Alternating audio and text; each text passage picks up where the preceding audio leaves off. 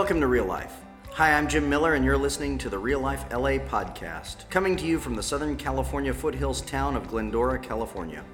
We're a church for everyone, and we exist to lead lost people to Jesus, building a community of grace with a God-sized vision that reaches from generation to generation. As you hear today's message, we pray that God speaks specifically to you, opens your heart, and shows you how to live each day with more joy, beauty, and wonder.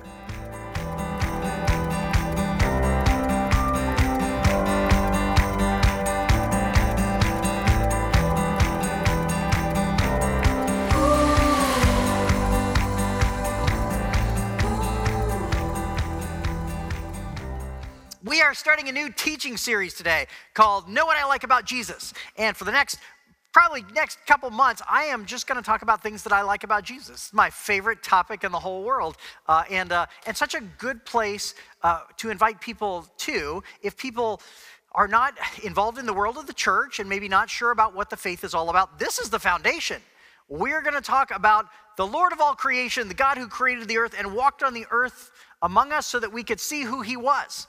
And this is a great season in which to invite people into our church life because this is such a foundational series. And whether you've been following Jesus all your life or really don't know his story at all, this is a great place to dive in. Keep passing the invitations out, and don't forget that there's always more to learn about him. If you invite somebody, say, hey, we're studying Jesus at church, and they say, yeah, I already know the story. You can say, well, I'm still learning stuff about him. How is it that you know it all already? So this will be a good season together through the course of the next 2-3 months. You know what I like about Jesus? I like that if we have any questions at all about who God is, we see God clearly in Jesus. If you ever worried about how you stand with God, look into the eyes of Jesus. Look at the God who loves you, whom we see fully and clearly in Jesus of Nazareth. That's the first thing that I love about Jesus. Let's pray together. Father, I thank you that you love us so much that you didn't leave us alone down here to take guesses at you, to wonder at who you are, to stumble through this life making up religion, but instead you came down here and walked among us so that we could have relationship, so that we could know you and talk to you and see you and follow you. And I ask more and more in the hearts of every single person in our church, every single person watching online, that you would become more and more clear to us, that we would hear your voice, and that we would know your leading, that we'd know your character and your personality. Jesus, help us to draw close to you. And may the words of my mouth and the meditations of all of our hearts be pleasing in your sight, Lord, our strength and our Redeemer. Amen. Okay. Imagine that you are called to the vice principal's office. You're sitting in class one day and a very serious looking adult walks in and gives you a note that says you are summoned to the vice principal's office. Or if you're in college, you're being called to a dean's office. The first thing that goes through your head says everything about who you are. Because there are a few people out there that would get that note and go, oh, must be an award being given out. Because you know who deserves an award, yours truly. But most of us would get a note like that, would get a call like that and think, what did I do wrong? Why am I being called in? And then in your mind, you start to go through the list of all the things they might think that you did wrong, or the list of things that you know you did wrong, and try to figure out which one do they know about. At the office, hearing, hey, the boss wants to see you, it's not always a comforting thing to hear. We start to catalog what we might be called in for. And when that happens, I can't tell you how deeply that goes in our identity. I can't tell you the number of times that I, as a pastor, have called people on the phone and said, hey, I wanted to talk to you. And there's a long silence on the other end of the line, and the person goes, why? Or sometimes they'll even say, what did I do wrong? And I'll say, wait, you tell me. You wouldn't have asked that question if there wasn't something to tell. Tell me what you did wrong. God knows. Right? It occurs to me that if you get summoned to the vice principal's office, the only way that's not scary is if either you are completely innocent, you have done nothing wrong, there's nothing for which you could get in trouble, or two, the vice principal is your best friend. Those are the options. Open with me to the Gospel of Matthew chapter 3, and let's begin looking at the story of Jesus with his baptism. Matthew chapter 3 at verse 13. Listen to the word of God. Then Jesus came from Galilee to the Jordan, that's the river, to be baptized by John. This is John the Baptist, the cousin of Jesus, who is out in the wilderness baptizing people. But John tried to deter him, saying, I need to be baptized by you, and do you come to me? Let's look at what baptism is. There is never a moment in the Bible in which God creates and commands baptism. There are all kinds of washing rituals in the Old Testament in which the priests have to sprinkle themselves before they can go in the temple and serve, or the different ways that they wash their dishware. But there's never a moment where God says, I'm going to start this thing called baptism. Baptism pops up in the Bible when John the Baptist is seen practicing it out in the Jordan River. And John here stands in the line of the Hebrew prophets who used symbolic behavior to teach truth. They used a kind of performance art to teach truth. So if you go back and look at the Hebrew prophets, they did this kind of thing all the time. They would lie down in the street for a year, or smash a pot in the middle of a public square, or there's a moment where Ezekiel shaves off his beard and burns it and tells Israel, if you don't shape up, you're going to get scorched. John is carrying out an act to symbolize the fact that the people need to turn around from the wrong direction they've been going in and wash off and head towards something more pure. It's a symbolic act that most likely John himself made up. We've added all kinds of rules to baptism that were never intended to be there in the first place. I mean, imagine if we treated the story about Ezekiel burning his beard the way we treat baptism. We'd come up with all kinds of rules about it. Only true believers can burn their beards, not just visitors to the church. You have to go through the new members class before you can burn your beard. Right? It'd be ridiculous, the kinds of rules we'd come up with surrounding this piece of performance art that a prophet did to teach truth. And here we've done exactly that to baptism. Can it be sprinkling, or does it have to be dunking? Can it be a baby, or do you have to be an adult? Can you do it more than once, or is it only one time? We've created all kinds of rules that were never supposed to be there in the first place. Baptism was a performance, an act that symbolized what God was communicating to his people. You have gone in the wrong direction and dirtied yourself. You need to wash yourself and turn back in the right direction. That's what baptism is all about. When you go from working on the car to having dinner, you wash your hands, because you have been using your hands for something that dirtied you, and you are about to use your hands for something for which they need to be cleaned.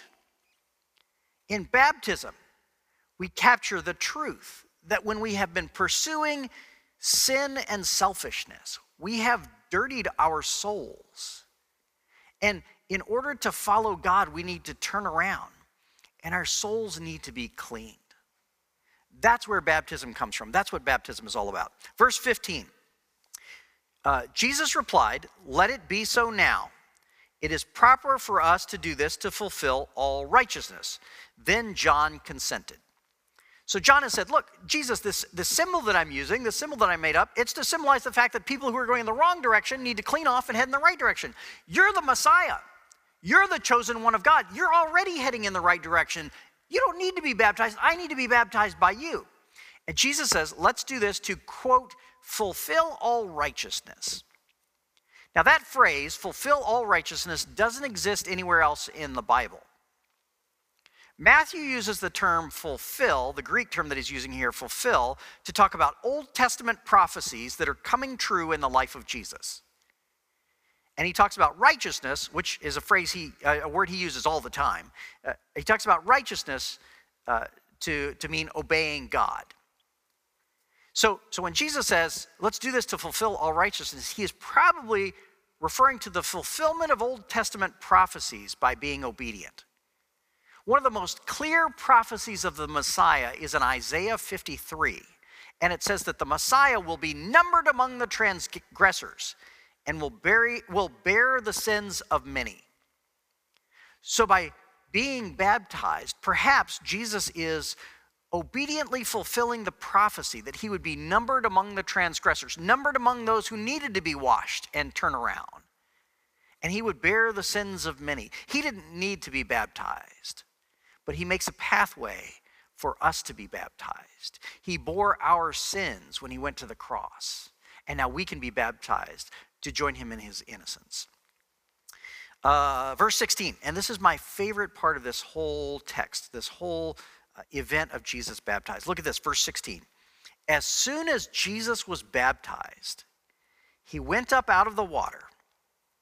At that moment, heaven was opened, and he saw the Spirit of God descending like a dove and alighting on him. The first time a dove appears in the Bible is in the story of Noah.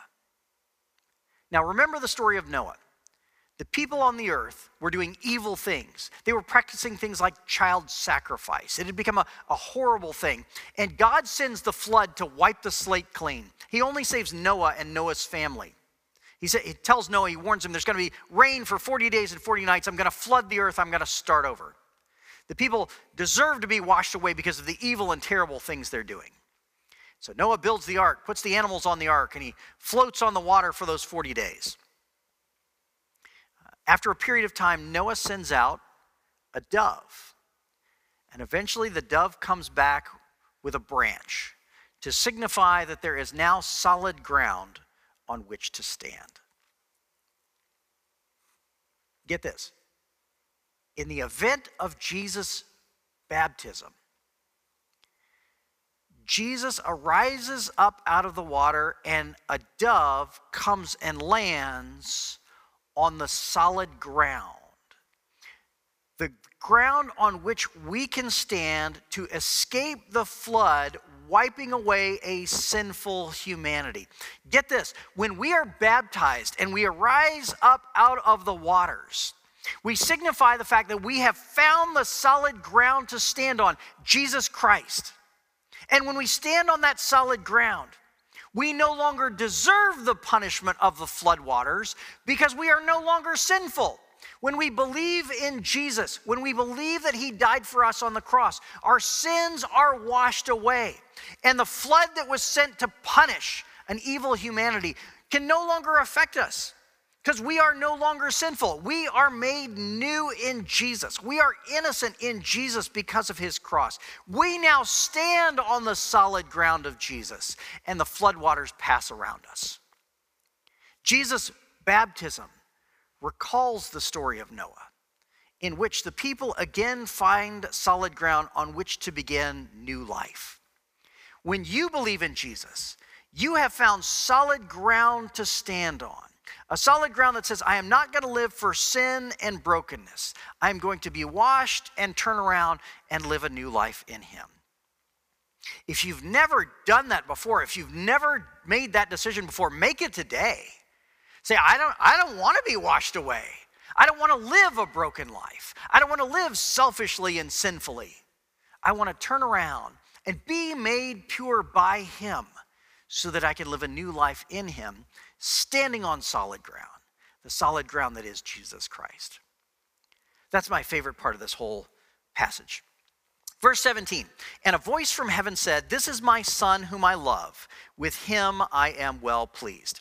Martin Luther, the great reformer of the 16th century, says that he wrote a sermon on actually this passage itself in 1534 or something like that. He wrote a sermon on this, and I read his sermon on this passage. And he says, look, in Jesus' baptism, the important thing is not the water. Everybody knows that it's not the water. He says, even my dog, this is Luther, the great reformer, even my dog knows that it's not about the water. And he says, my dog Tolpel, and Tolpel is the German word for blockhead. Like he named his dog Blockhead. He goes, Jesus' baptism isn't about the water. Even Blockhead knows that. And the dog's like, He says, that's not the important part of the passage. The important part of the passage is that God says, this is my son with whom I am well pleased. If you want to know who God is, look at Jesus. Jesus is God in the flesh. Jesus is God's Son, the Son of the Father. You don't see a clearer vision of God than you do in Jesus. You don't have to spend your life wondering at what God is like. You don't have to spend your life wondering how God feels about you. Look at Jesus. God is pleased with who Jesus is, and Jesus absolutely loves you. He lived a life of love. He died for you. He is longing to be reconciled to you. He wants us to turn around and go chasing after him. If you want to know who God is, look at Jesus. Luther says that's the point of this passage, that Jesus is the clearest vision of God we'll ever get. If you get called to the vice principal's office, there are three options. Either you're in trouble, you're absolutely innocent and there's nothing that you could be in trouble for, or the vice principal is your best friend. When God calls your name, there are three options. Either you're in trouble, you're absolutely innocent because you've never done anything wrong. It's not me. Or God is your best friend. The baptism of Jesus answers this question. This is the promise of the text. When humanity saw God face to face, he came in the form of the one who loves us, the one who came to forgive sins, the one who so loved the world that he sent his only Son, so that whenever we believe in him, we stand not condemned but forgiven. He longs not to condemn the world but to save the world. When we look at Jesus, we see God. And when we look at Jesus, we see the God who loves us. God is love, and God is for us. Make that decision today. If you've never made it before, look at who Jesus is. That will tell you who God is. That will tell you where you stand with him.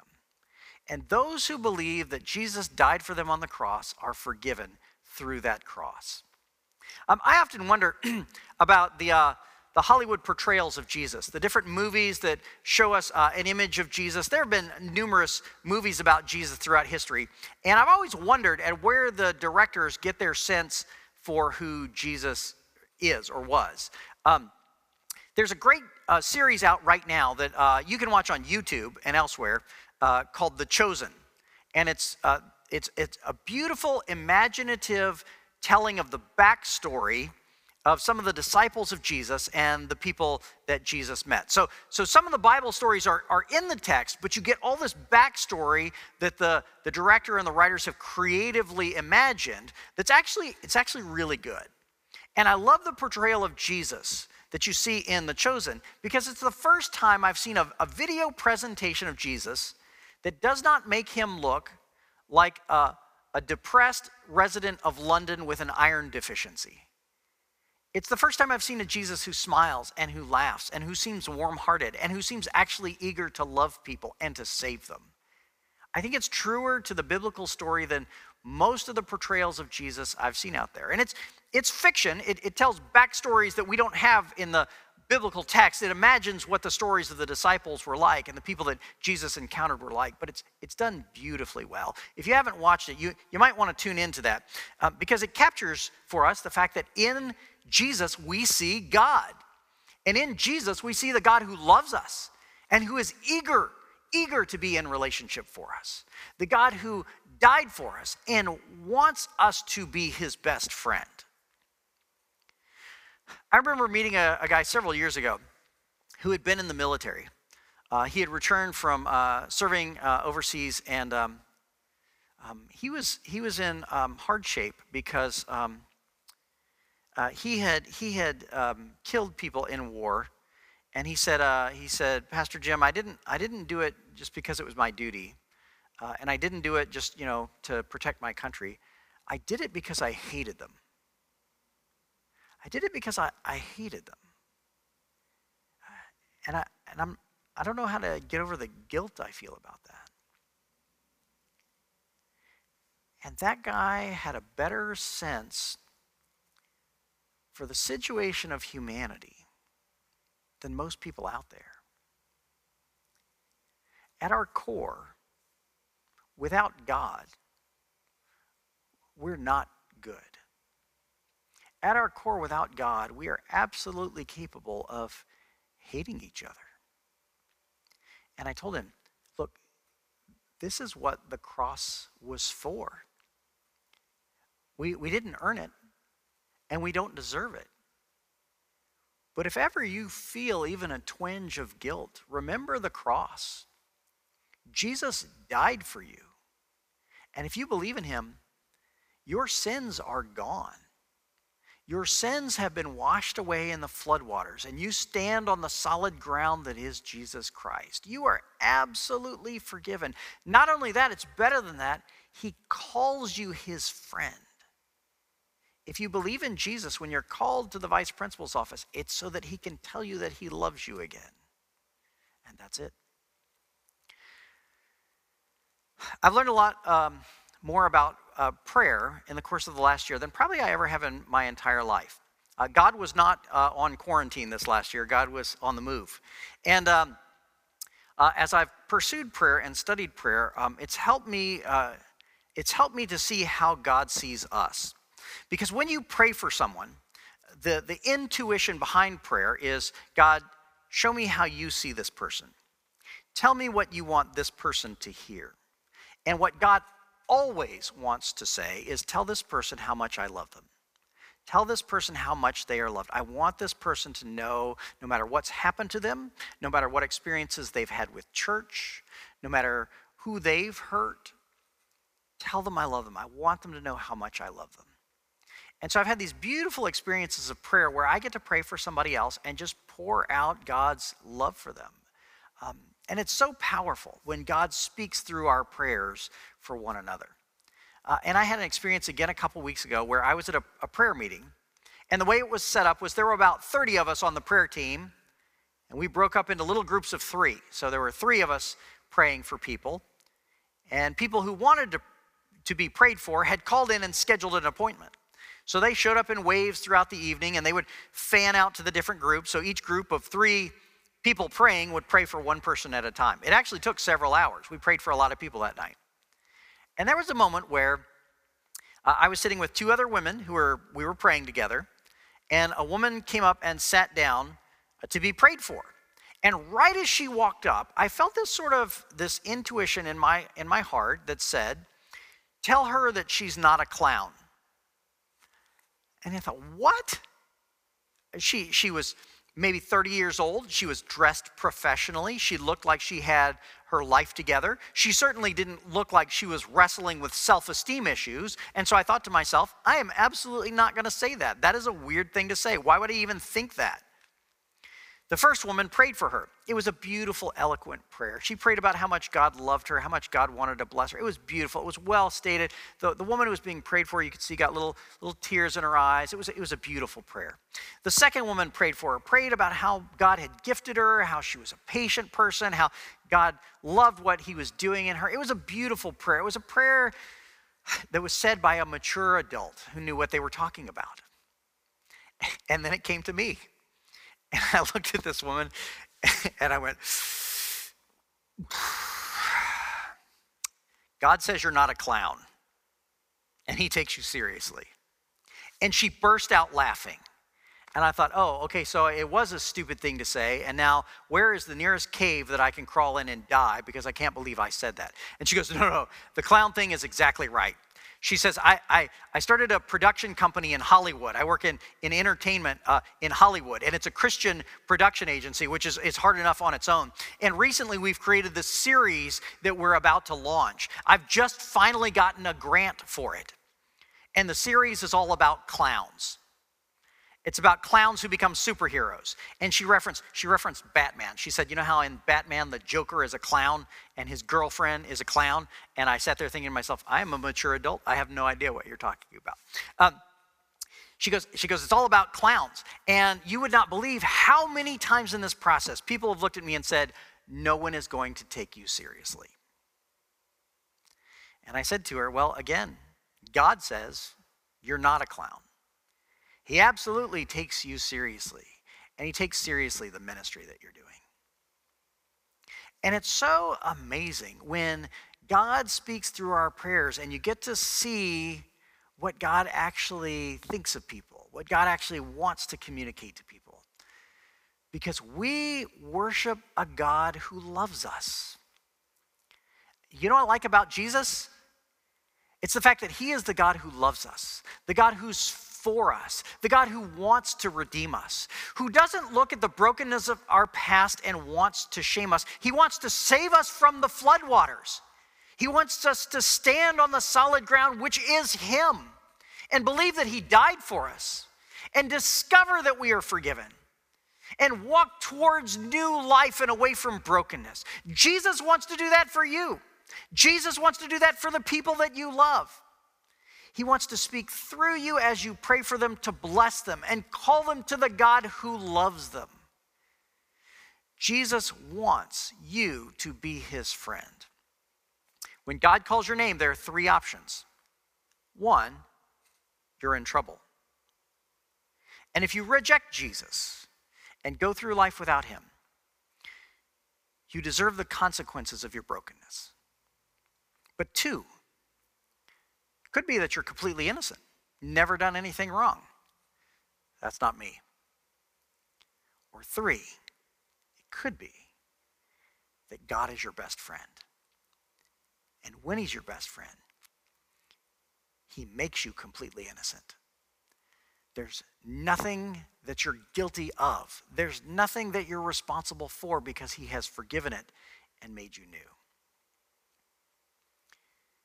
Through the course of this coming series, let's turn our hearts towards the God whom we see clearly in Jesus Christ, the God who loves us. Let's pray.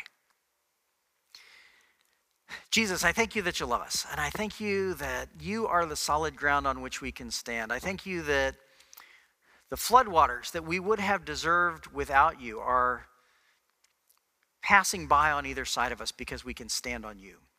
Jesus, if there's anybody out there who worries about standing in front of you, if there's anybody out there who wrestles with guilt,